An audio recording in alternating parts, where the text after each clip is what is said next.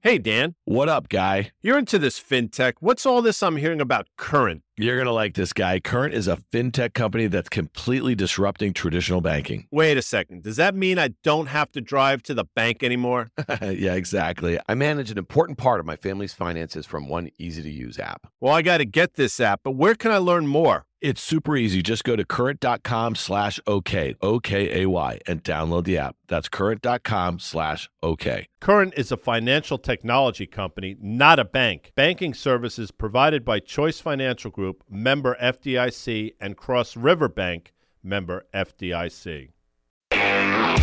Welcome to OK Computer. I'm Dan Nathan. I'm here with Dan Benton, who runs Benton Capital Management. That is a family office. He was also the founder and CEO of Andor Capital in 2001 to 2016, which was one of the best performing tech hedge funds of its time. I knew Dan only by reputation back then. Now he slums it with me a little bit as we've just gotten a bit older. Dan, welcome back to OK Computer. Thank you very much for having me. Well, listen, you and I had a great conversation. It was back in the last week of April. It was right before, I guess it was going to be that deluge of big cap tech earnings, okay? And what was really interesting about that is that, you know, the stock market was making highs the first week of January, all-time highs, okay? And so a lot of people really didn't want to believe that the Fed, when they said in late November that they were going to start raising interest rates to kind of battle inflation, that they were going to do what they said they were going to do, right? And it seemed to be a little bit of a delayed reaction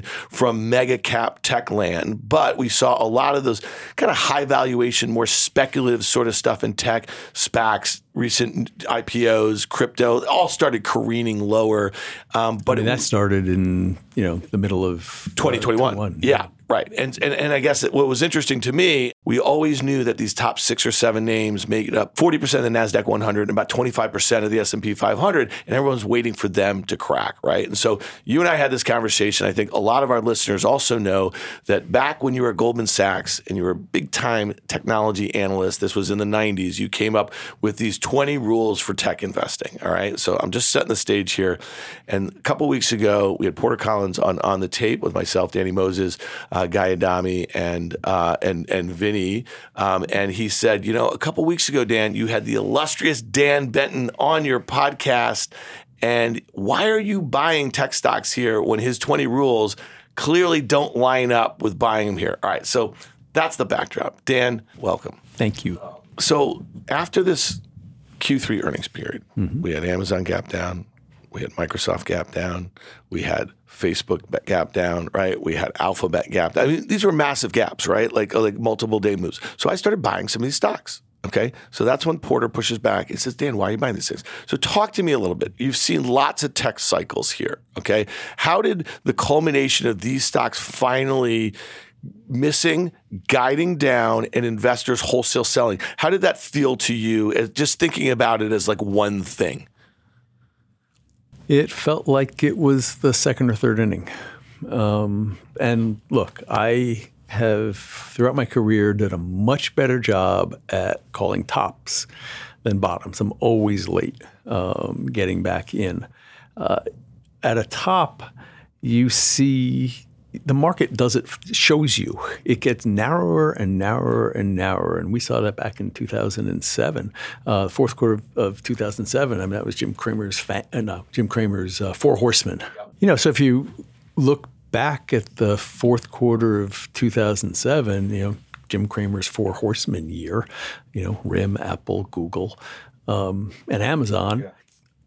They were kind of the only things that worked in the fourth quarter of that year. We lost everything in our portfolio outside of those names, in the second quarter, the third quarter of 2007. So by the time you got to the fourth quarter, it's like this very small percentage of our portfolio is working, and then you're just tuned into, you get this negative data points that started in January of 2008, and you're just ready to pull. You're ready to pull the ripcord. And that's what we did. We bailed and frankly got the portfolio net short, but that's a whole other story.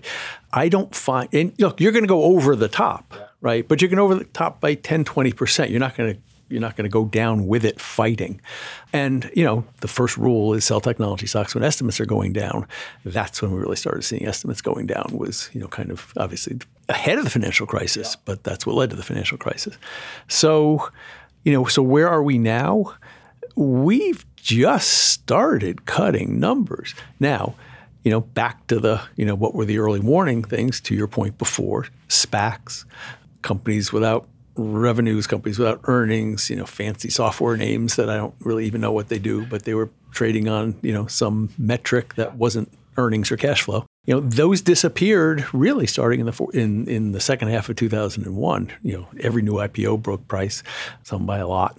So we had that backdrop going in, and yet, you're right. I mean, the top, the FANG stocks, throw Microsoft in there, were still doing very well. They didn't miss numbers. They were fine.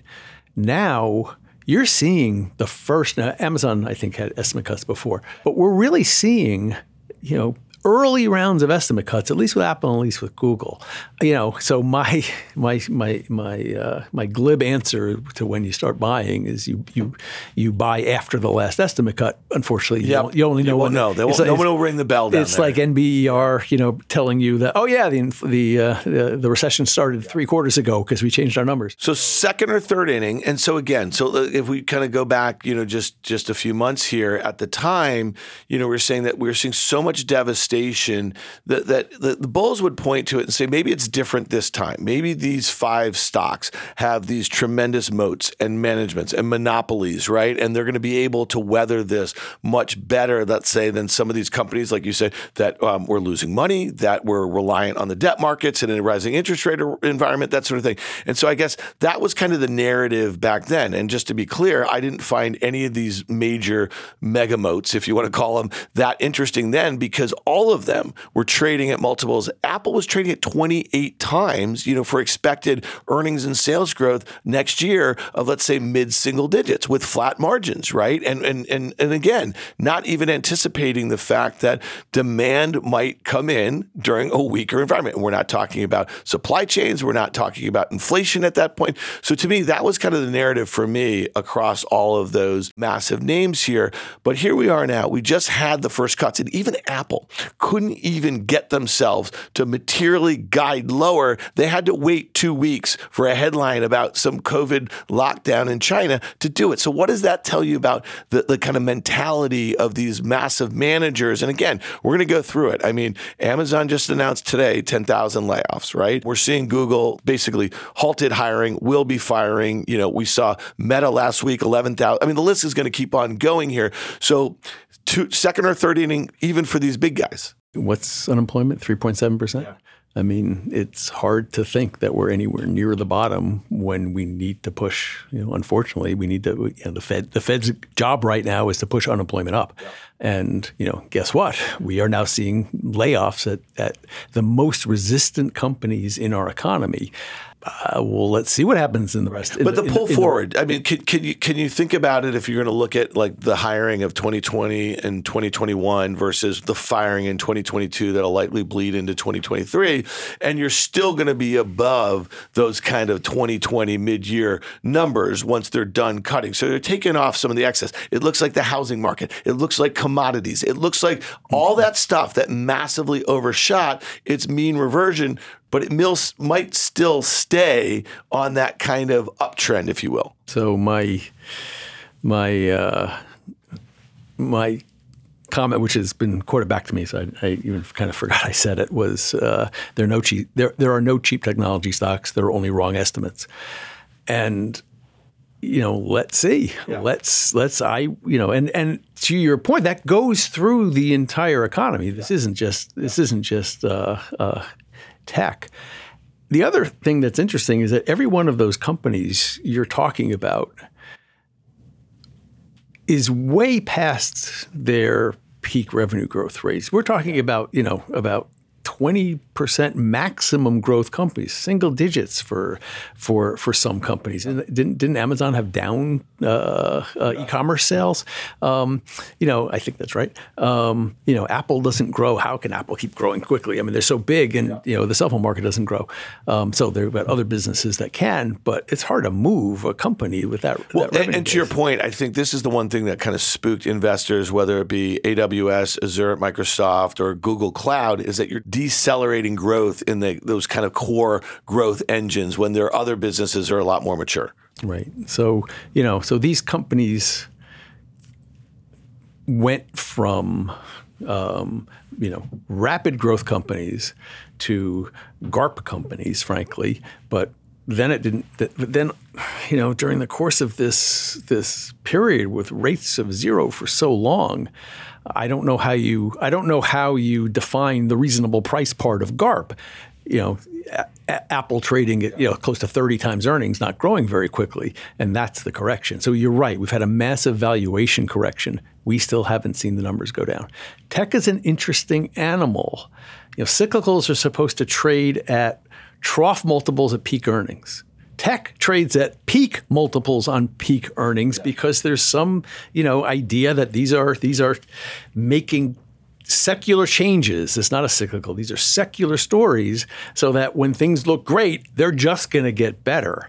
It's funny, you mentioned the unemployment and the thing that the Fed is trying to do. And they're clearly, over the course of 2023 with basically Fed funds going from 0 to about 4%. So we had 4 consecutive 75 basis point hikes expected in December to be 50 basis points. That's what the CME FedWatch tracker is suggesting. And then listen, if they do their job well enough, that means that they put the economy in a place that's much slower than where it was at the start of this year. And then you're going to see the expectations for rate hikes in 2023 just kind of fall off the map a little bit, right? And so I kind of feel like we've gotten, at least if you look at the way the 10-year U.S. Treasury yield acted on that softer than expected CPI number, and when I say softer than expected, mildly softer that we saw last week, you saw the 10-year yield drop 30 basis points in a straight line, which you've been doing this a long time. That was like an insane move.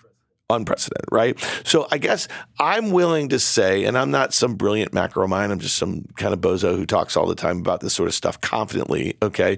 I think that we probably have seen the peak in yield for this cycle. That's my bet, okay? And so maybe there's a scenario that's kind of softer than the worst case scenario as far as a landing, is that if the Fed is now trying to bring inflation back to first mid-single digits and then low single digits. Remember pre-pandemic, their target on the upside was 2% inflation, okay?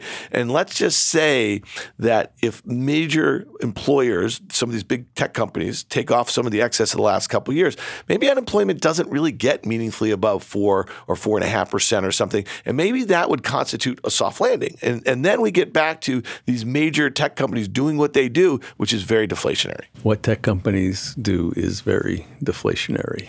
If we, on a global basis, are reversing Tom Friedman's "the world is flat," if we are onshoring, which is a terrible word, reshoring, can we say reshoring? Friend-shoring, whatever it is, right? I mean, it's unbelievably inefficient, and it's going to, drive. It's inefficient from a productivity perspective. It also means we're going to be building a lot of stuff. So, I'm not a commodity expert, but one would think there'll be an underlying bid there.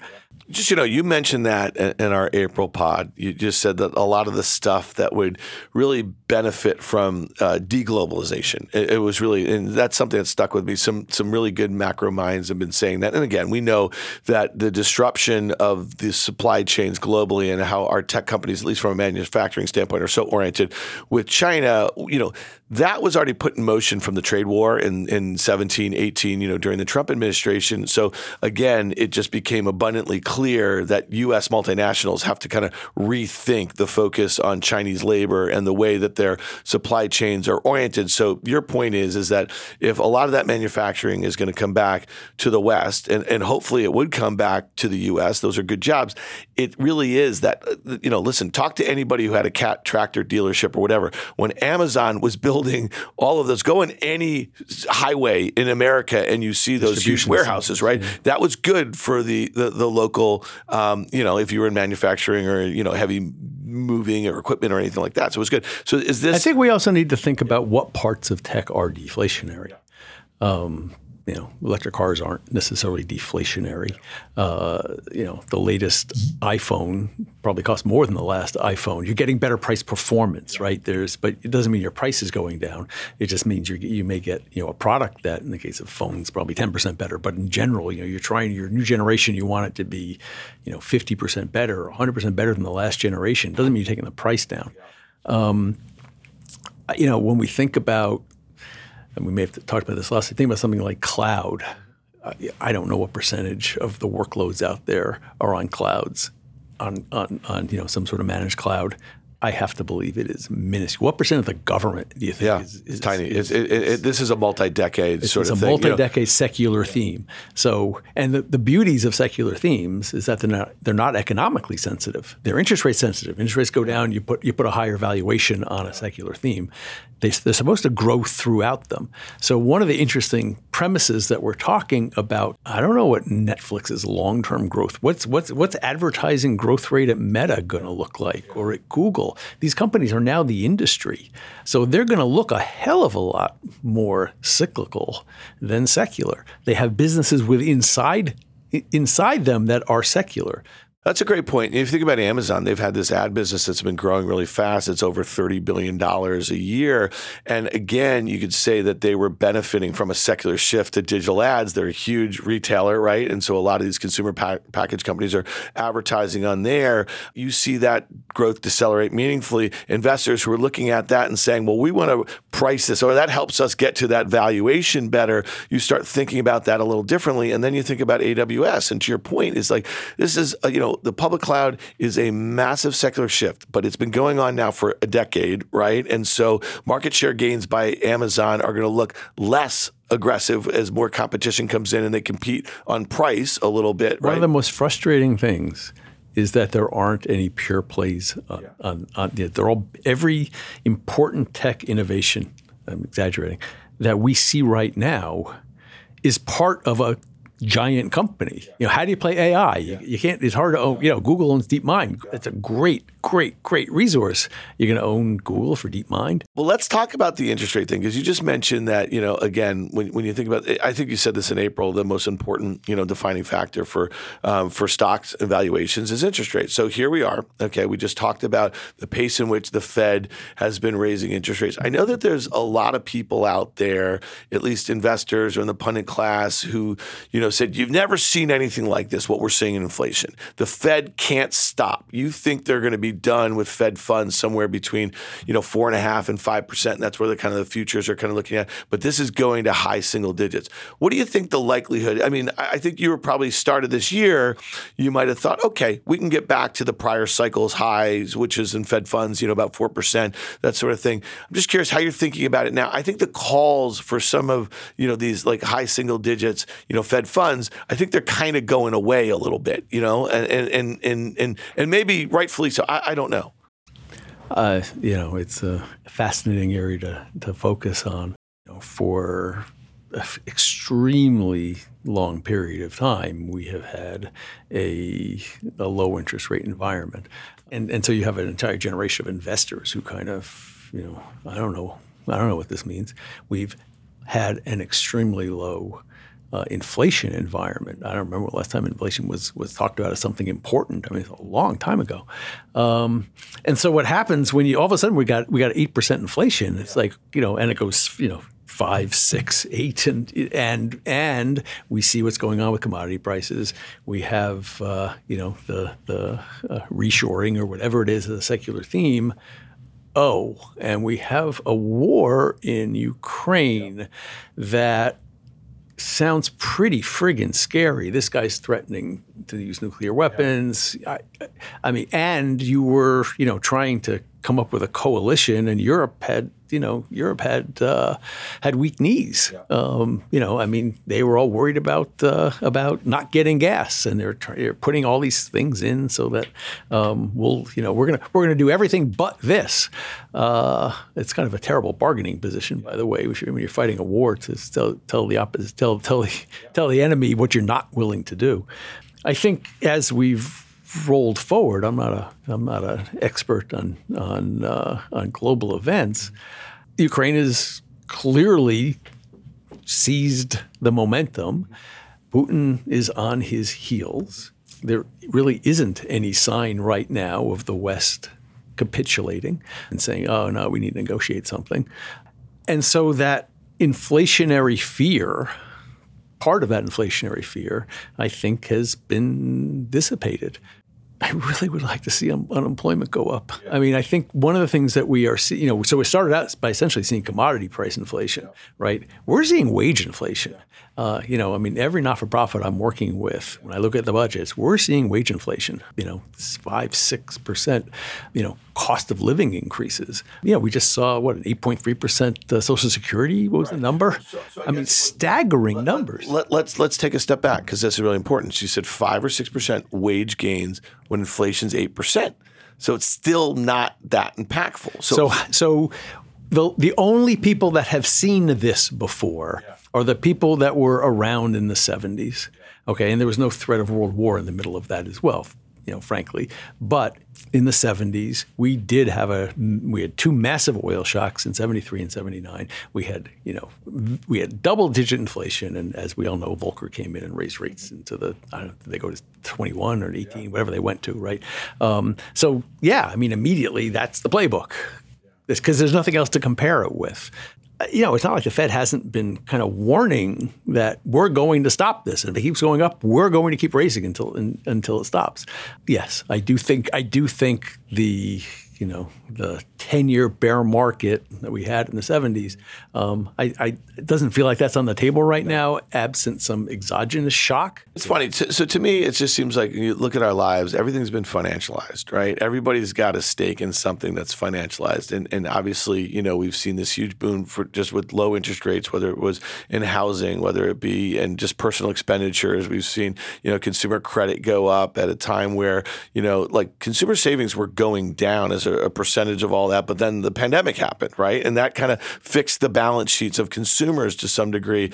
I guess the way I think about it is, I've been in the business for 25 years. And to your point, I don't ever remember inflation being a concern. I remember pre-pandemic actually deflation being a concern. I remember talking about universal basic income. These were things that politicians were kind of actually starting to kick the tires on here in the U.S., not in Iran, here. I'm like a big mean reversion guy, and I think we're going to see a lot of this stuff come back. And so when I think about the potential for what I think is a soft landing, and I think, anybody who's got to bug up their ass about the Fed and what they do and how it hurts savers and how it hurts middle class or lower class, well, you just said it. For the first time in a very long time, okay, wage earners on the lower end have gotten a raise. And so if the Fed is successful in cooling down the economy with these rate increases, and you could say normalizing rates, go back to 2018 in Jerome Powell's first year, he was on autopilot raising Fed funds 25 basis points. And what happened is when we got into Q4, we had a global growth scare, primarily like China. And then all of a sudden the stock market here went down 20% in a straight line and he stopped. And then what happened? The stock market took off. And I guess the scenario that I would say is that, again, back then we had unemployment below 4%. The Fed's balance sheet was much smaller than it was right now. So that was a better cocktail, I think, for, growth and returns on risk assets. And so I guess the question I would say is does all this debt, sovereign debt, weigh down potential for future growth?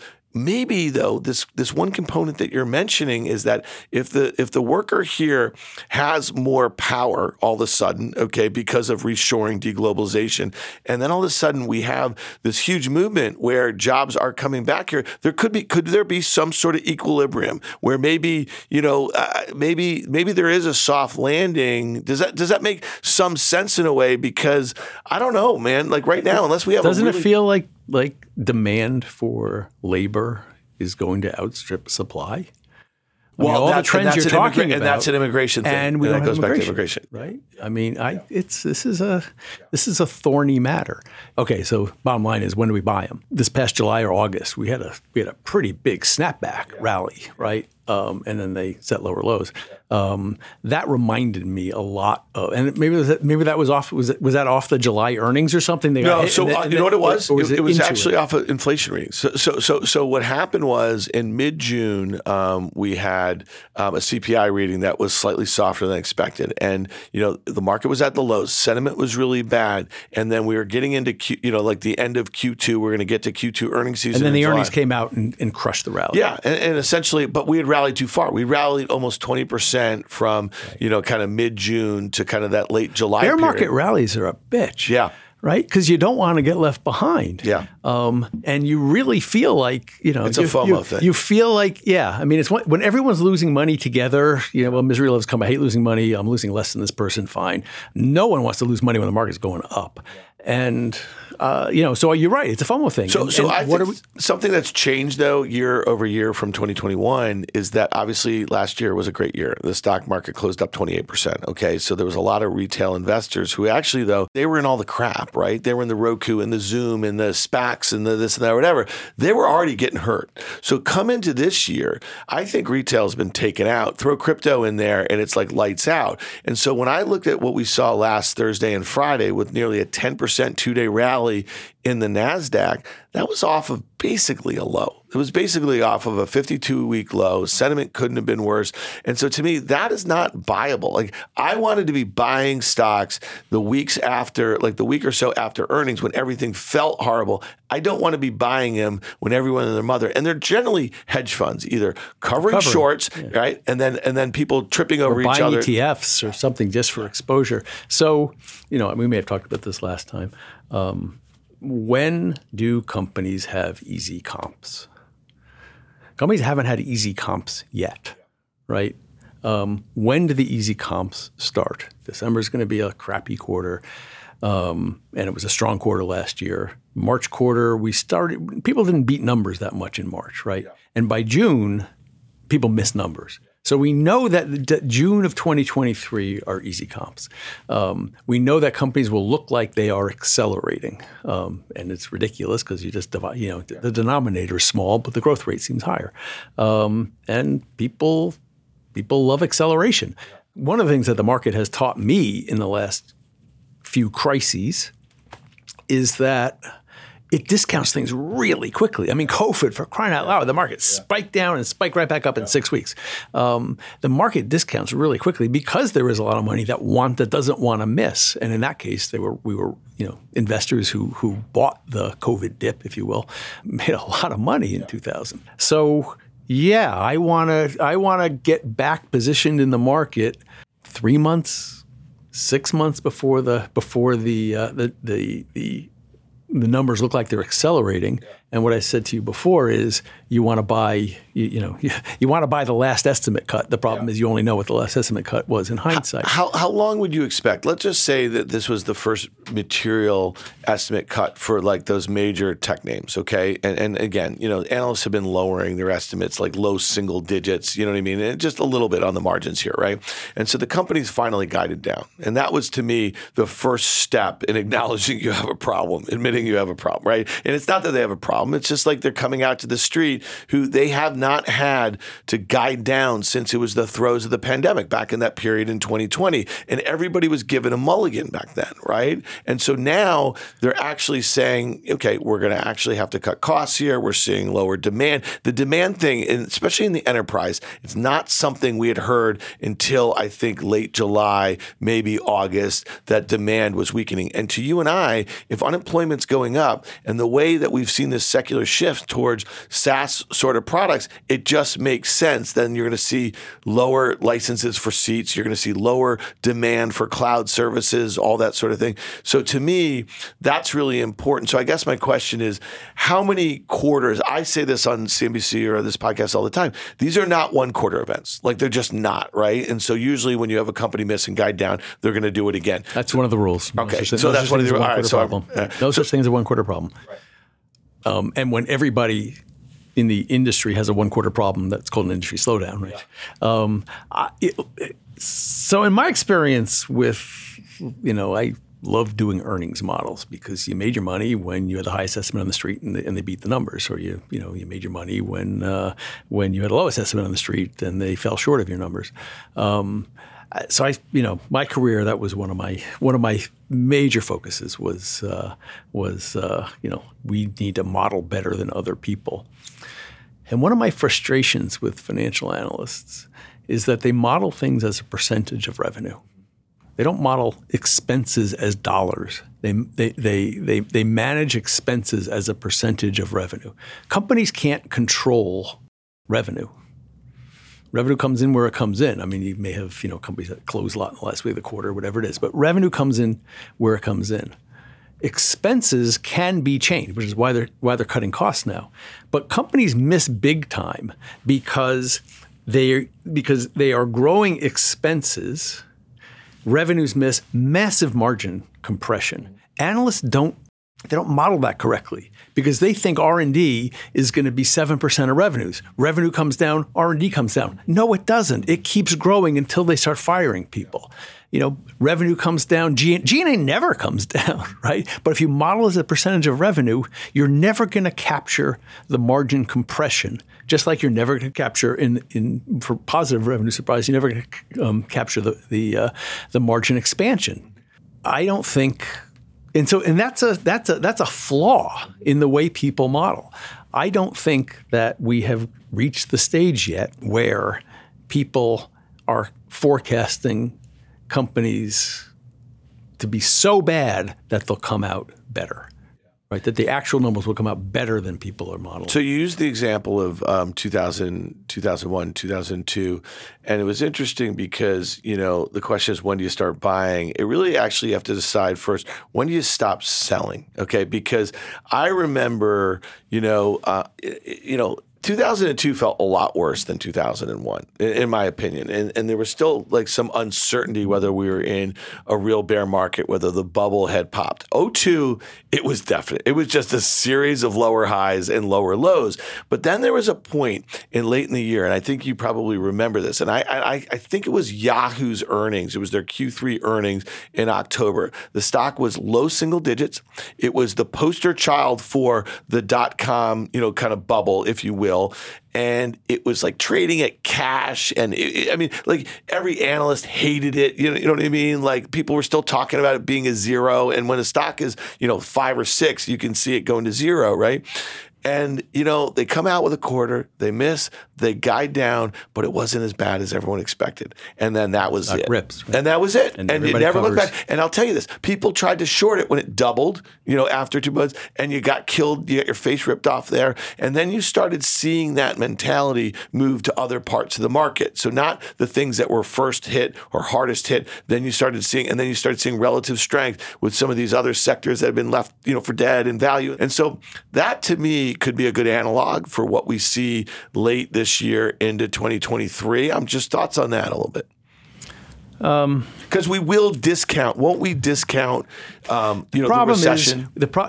We're going to discount 10 of the next 1 true turning points. Okay, it's what we saw back in June. Okay, it's what you saw in the last 2 days, and one of them will be right. So one of them will be that Yahoo thing that you remember, but the 6 things that were false signs, you forget them now, right? And so, one of them will be right. I just don't know when it is yet. But is the macro really important right now? So like we just talked about, kind of inflation and interest rates. Think about this. Let's just say that we're kind of near the Fed being done with raising interest rates. We've already seen shipping rates rollover. We've seen a lot of industrial commodity prices roll over. You mentioned wages; those are going to be sticky. We've seen housing rollover, right? We've seen a lot of things kind of come back, towards that kind of mean, if you will, right? And so, I guess my point is like maybe there is a scenario though where we basically the macro does enough to kind of get us back to a place where these companies don't have to cut to the bone. You know what I mean? Like, I'm trying to be a little silver lining-ish here. So the group that turned us in 2003 were semis, and the SOX I think was down 80% off the peak. I mean, it had just gotten crushed, and they were, and these are companies that sell physical things. There's nothing ephemeral about this. There's no clicks. There's no eyeballs and all that. Yeah, bullshit. no. Yeah. There's no price to off balance sheet revenue or whatever the stuff that happens with cloud companies,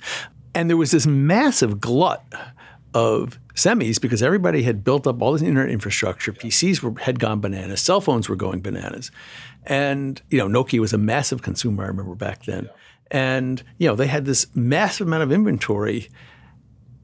And it was if they buried, tens of millions of phones in the Sahara Desert or something in the summer of 2003. And they had a transition. I mean, people don't remember this back then, right?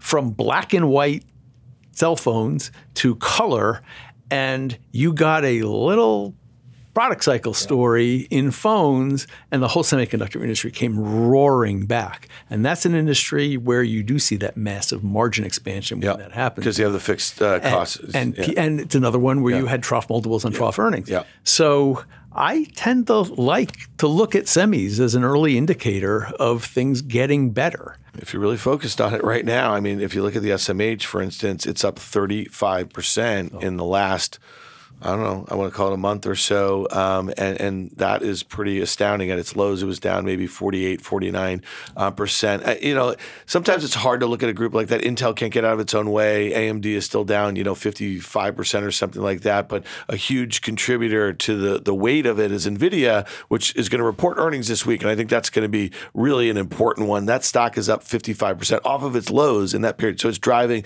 a lot of that semi performance. So we'll look at semis because of the cyclical nature, because of basically the leverage that they do have. They'll kind of move first. I'm with you on that one. These big mega, cap companies, again, it'll be interesting to see if some of the cuts that they're making on the cost side give them the opportunity to not guide lower, maybe make some of the lowered estimates. Okay, so we won't know that until January. A lot of the SaaS stuff, to your point, I think that it seems like you got a little bug. That's a new wrinkle over the last 20 years that didn't exist because it's generally a different model here. But how do you think about that? Because a lot of those companies, again, were trading 30, 40 times sales. Many, while they were still going lower, and those multiples they're getting to high single digits, now-ish, but they probably have to overshoot, don't they, to somewhere, mid to low single digits. I have never made money in SaaS. I have never made money on the long side or the short side, so I just stopped participating. I'm good at stuff that you can touch. So I'm good at a device. I'm good at semiconductor. Interestingly, I've been good at internet-related things because they're more like different business models. Software and SaaS have package software, right? When Microsoft used to sell stuff in a carton, that was good. Hey listeners, it's Dan here. I want to tell you about a company that I'm really excited about. It's called Current. It's a fintech company that's completely disrupting traditional banking. I'm a new Current customer. It's already helping me and my entire family manage our finances, all from one easy-to-use app. So try Current for yourself and get the app by going to current.com/OK. That's current.com/OK. Current is a financial technology company, not a bank. Banking services provided by Choice Financial Group, member FDIC, and Cross River Bank, member FDIC. With CME Group's micro-sized futures and options, you can access the same transparency and liquidity of the benchmark contracts with less upfront financial commitment. Diversify your portfolio and manage your exposure with the flexibility of CME Group micro contracts in crypto, metals, FX, energy, and equity indices. Learn more about what adding futures can do for you at cmegroup.com/micros. Let's talk about Tesla really quickly before we get out of here, because we spent some time talking about Elon and Tesla. And, that week that you and I had our last pod, he had just made his bid for Twitter. Now, at that time, was it that day? Okay. So $44 billion, it didn't change. He bought it for $44 billion. He took about $13 billion in debt from these banks. And I got to tell you, if you're looking at the debt that he took and you're looking at the terms in which they negotiated, where interest rates were then, where they are now, that debt is going to be a huge problem for Twitter and for him specifically, given what he wants to do with the company, less reliance on advertisers. Advertisers are leaving. He wants to go to subscription models. There's no reason to believe that users are going to kind of buy into that. Revenues are going to be much less. He's cutting costs fairly dramatically there. Now, again, I'm talking about Twitter, but you and I wanted to start out talking about something you touch, your beautiful Tesla car, your investment in the company, which you did at a very early level. You were a huge believer in the secular move. You were a believer in his ability to do what he did. But now all of a sudden, when you think about Tesla below $200, down from this is $400 last year, I got to think that this company, again, it was not going to be immune to all the issues that its tech peers were, but he's making it worse. And his huge challenge that he's taken on with Twitter makes absolutely no sense. If you are a Tesla diehard here and you're in it, you're in the Tesla story. If anything, it is like an anchor around your neck as a Tesla shareholder. Now, I'm just curious thoughts on that because it's a big unholy mess. I violently agree. Yeah. I mean, well, you agreed then. This is terrible. Yeah. This is absolutely terrible. And, we're supposed to, we're not doctors. So we're not even held to the Goldwater rule. We're not going to diagnose him. We don't know what his issues are. Yeah. But this really, this is a man who has done some truly remarkable things, changed industries. He's, arguably, Twitter stuff, even before the Twitter stuff, this is a guy, arguably the single most important non-country leader in the world. I would argue that. And this, I know the lawsuit is going on right now over his compensation. Yeah. When they announced that, you look at the numbers, and if you're a Tesla bull, you think he really can increase the market cap by tenfold, and you knew that he was going to make $50 billion if that happened. And you said, cool, if I can get a 10-bagger, I'm happy with Elon. Yeah, Elon, I don't care what they pay Elon, right? and you cannot argue that whatever Tesla's market cap is, Elon is, enormously responsible for. I think we've had this conversation before about Tim Cook has generated a hell of a lot more market cap than Steve Jobs did. He's done a great job, but he wasn't the founder. No question that electric cars are a secular theme, right? Got a lot of pushback from that, even last year before. And then it became, it's a secular theme, but Ford's going to kill him with the Mustang, or, there's a new EQ series from Mercedes, or what about Rivian and Lucid? I think it's pretty clear who the industry leader is. And I think it's pretty clear that that electric cars, which are, probably still less than 5% of the car market, are going to take over the entire industry at some point. Great. It's not a competitive issue. It's not a demand issue. It has been a supply issue for the company. What they've really been focusing on for the last year is getting these two new factories in Germany and Texas ramping. It doesn't, there were people thinking they were going to ship 250,000 units out of each factory in 2022. Okay, they're not going to come close to that. So what Tesla needs to do is build more cars, deliver more cars, and service more cars. It may not be that exciting, but it's what they need to do. And they're doing a robot thing, and they're still working on autonomous driving. What they have to do is build more cars. Do I like it? Oh, and by the way, the CEO has this other little venture that, forget going to Mars, the entire future of the company depends on the rocket that they have wanted to ship. They wanted to have the first true demo of, for the last year. It's supposed to be in December. I don't know if it gets pushed out again. I don't know how. And I own, we own a fair bit of SpaceX privately.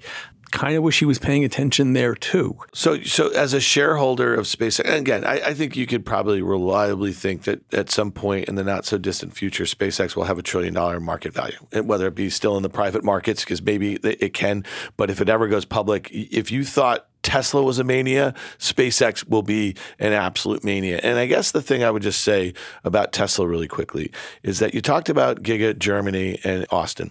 Okay. Well, here's the deal. He's never really had to deal with a demand issue because of the secular shift. And you talk about competition. Well, think about Germany.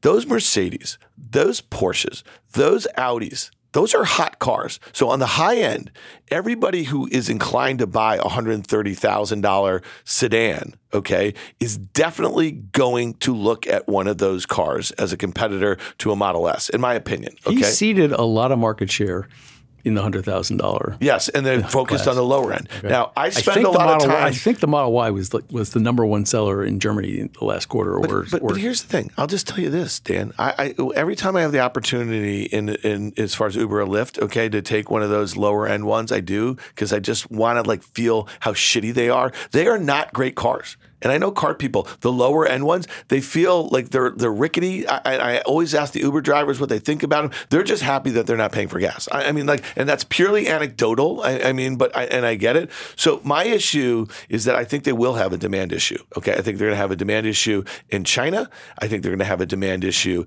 in Europe. I think that Ford and GM are serious as hell about competing with them on the mid to lower end. Then you say to yourself, you just told me you wish he was not tweeting all day, essentially. You wish he was not dealing with the culture wars. You wish he was not going on Twitter encouraging his 115 million followers to vote for Republican Congress people. Okay, so all of those wrapped up. And here's the other thing I'll just say about Twitter. Jack Dorsey, who co-founded the company, was running it into the ground, which is very clear over the last year. Okay, he was running it into the ground as the co-CEO of two companies. So this guy is out now. Musk today in a Reuters article. I don't know what they're quoting. 120 hours a week. Yeah, he's going to burn out. Well, we've thought that before. Well, he's not a robot. He's not a robot. Man. He tends to focus on, he's got a lot of things going on. He's got the Boring Company too, and Neuralink and whatever. He does tend to focus on one of the things pretty passionately.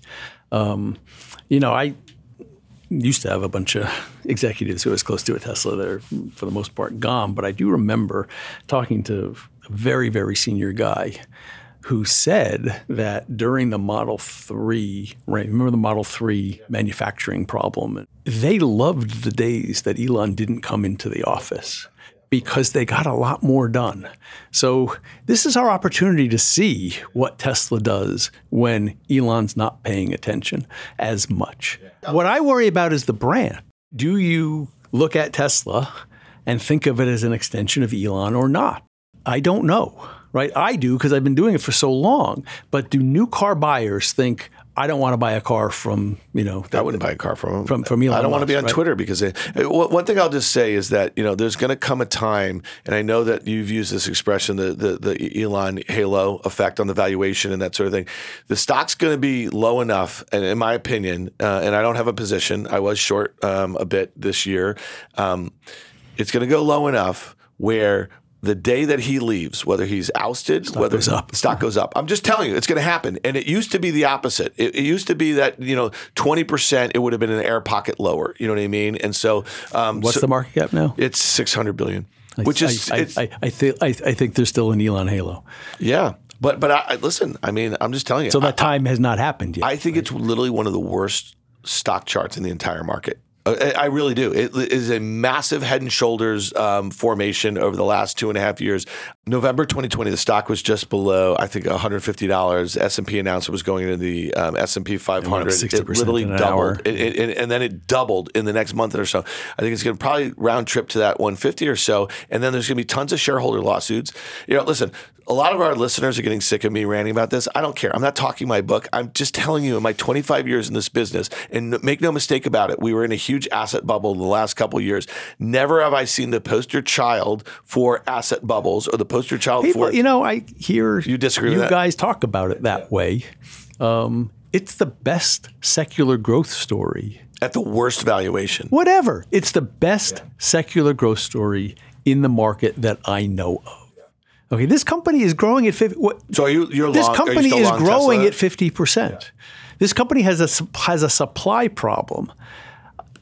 Does it though? Because I thought those delivery numbers and the channel, like this is. They have said that every quarter. They always have this big push at the end of the quarter, and every quarter they say it's going to be the last time we do this, but they produce more cars than they expect to.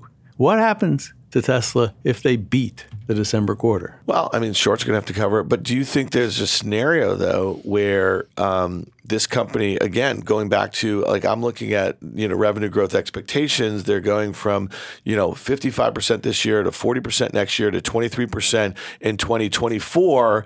And if to compete with the infrastructure that, like, let's say the Germans or the Japanese or the Koreans or Detroit have, if expenses start going up and those margins start coming in, then it becomes just another car company. There is a time where Tesla is a car company if nothing else happens, right? If autonomous doesn't happen, and I'm not a big fan of autonomous, if Optimus doesn't happen, I don't know what to think about Optimus. If solar doesn't happen, I don't know what to think about that either.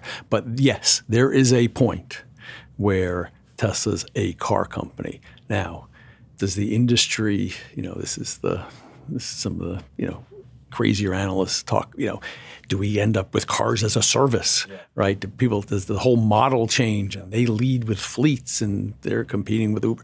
I don't know.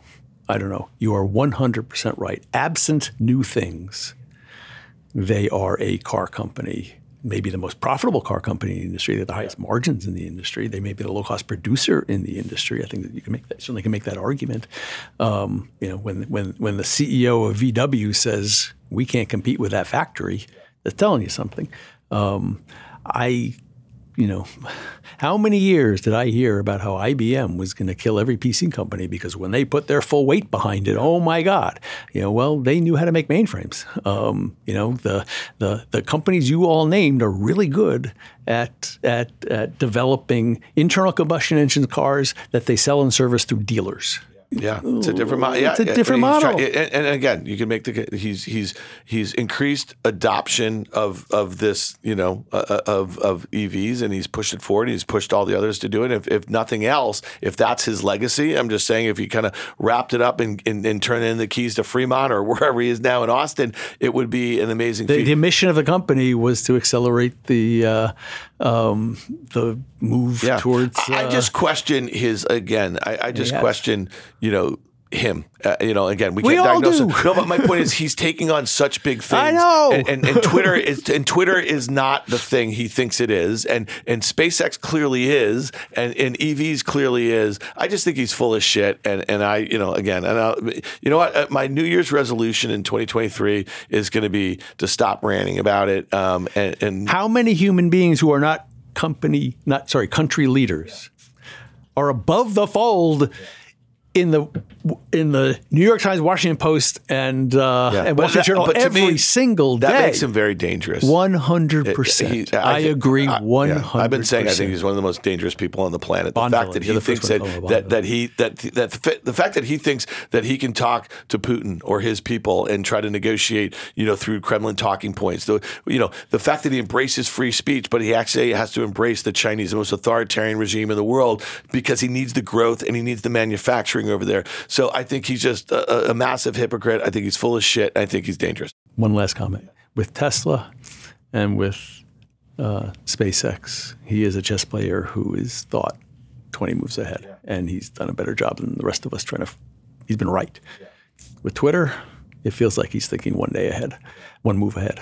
No, I agree. I mean, I think he's in a bit of an echo chamber. I think guys like him don't really have friends. And I think a lot of people have kind of worked him into a situation that really could be the downfall of his. I think this is like his next computer phase. I really do. If you want to equate it to Steve Jobs or so. It worked out for Steve. It worked out for Steve, but I think he was probably in a very low point. If you read any of those biographies, he was not the Steve Jobs that he was in the 70s and early 80s, or again in the late 90s into the 2000s. And it was probably a really dark period for him. And I think that's probably where he's going, sadly. So listen, Dan Benton, you are one of the most brilliant market minds that I know. I've really enjoyed over the last, I want to say 6 or 7 years, becoming friends. Can I call you friend? And I love having you on here. I hope you come back every quarter and give us your download on what's going on in tech and in the markets. So thank you very much for joining us. Thanks for having me, Dan. If you like what you heard, make sure to hit follow and leave us a review. It helps other people find the show. We also want to hear from you. Email us at contact@riskreversal.com.